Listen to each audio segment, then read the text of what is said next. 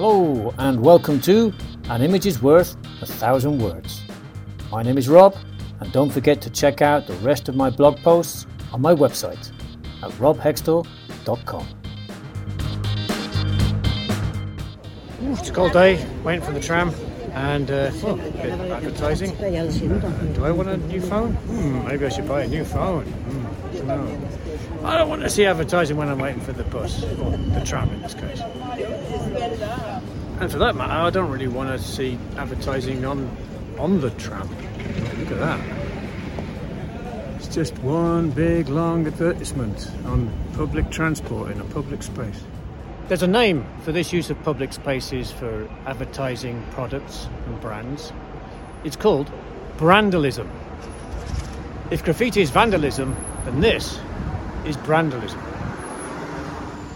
Wouldn't it be great if they put this on the side of a bus or a tram instead of some kind of advert for a mobile phone? Isn't that beautiful?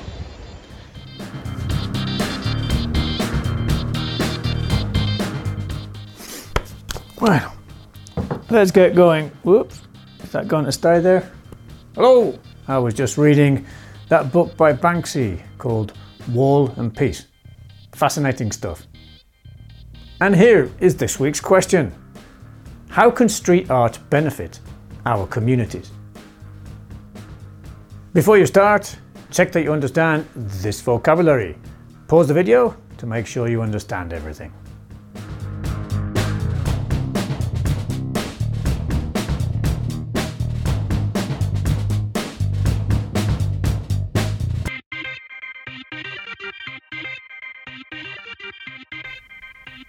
I took this week's photo some 10 years ago, just as street art was becoming a major part of Victoria City Council's plans to renovate public spaces and attract tourism. Graffiti artists were invited to showcase their talents and demonstrate that there is more to graffiti and street art than simply scrawling your tag on walls and doors. Many people believe that unauthorized street art is vandalism, but street artists such as Banksy, will reply that any advertisement in public space for a product or brand that gives you no choice whether you see it or not is equally invasive and unwelcome. It's called brandalism. It's hard to define exactly what street art is, as it comes in every colour, size and style.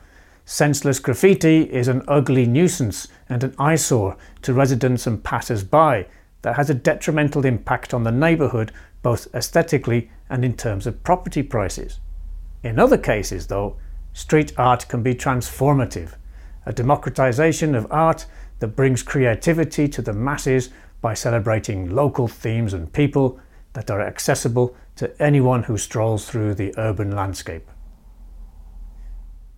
The history of street art can be traced back to the early 20th century, when artists began to use public spaces as a canvas for their work.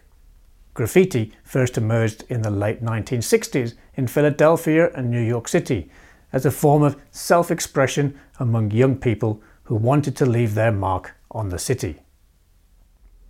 In the 1970s, graffiti artists started to form groups or crews and developed their own unique styles.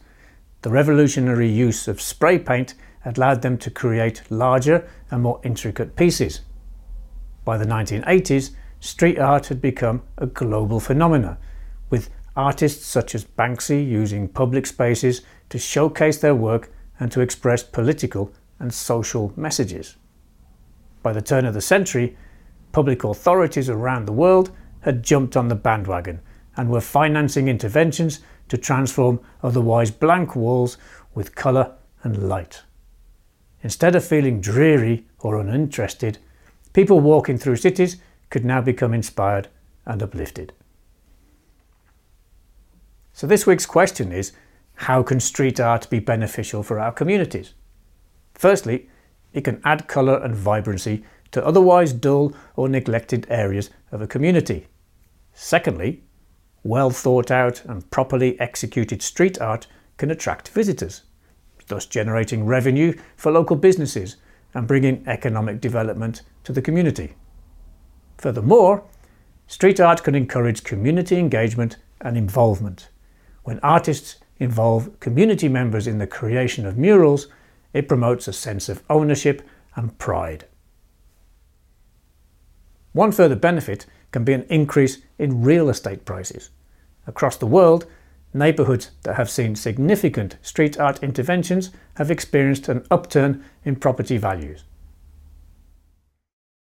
I thought I'd leave the last words to Banksy, perhaps the most famous of all street artists.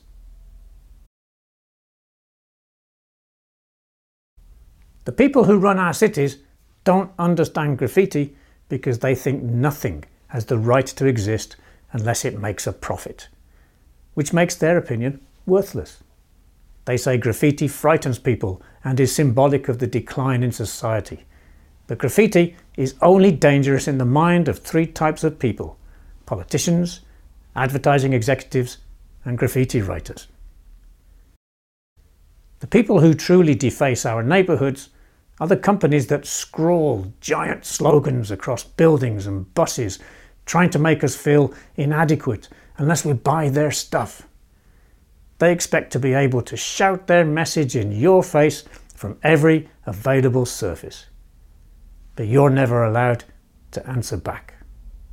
Well, they started the fight, and the wall is the weapon of choice to hit them back.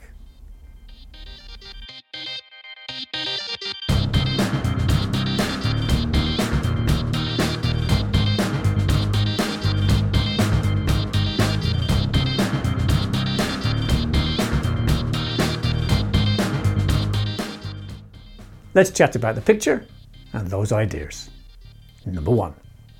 Describe the picture in as much detail as possible. What is the artist thinking as he paints? Number 2. How does seeing street art as you walk along a street affect your mood? And seeing advertising? Number 3. How has street art developed in your town or city over the last 2 decades? Number 4. In your opinion, what are the differences between graffiti, street art, and advertising in public places? Number 5. What is your favourite kind of art? And your favourite artists? Do you ever paint or draw?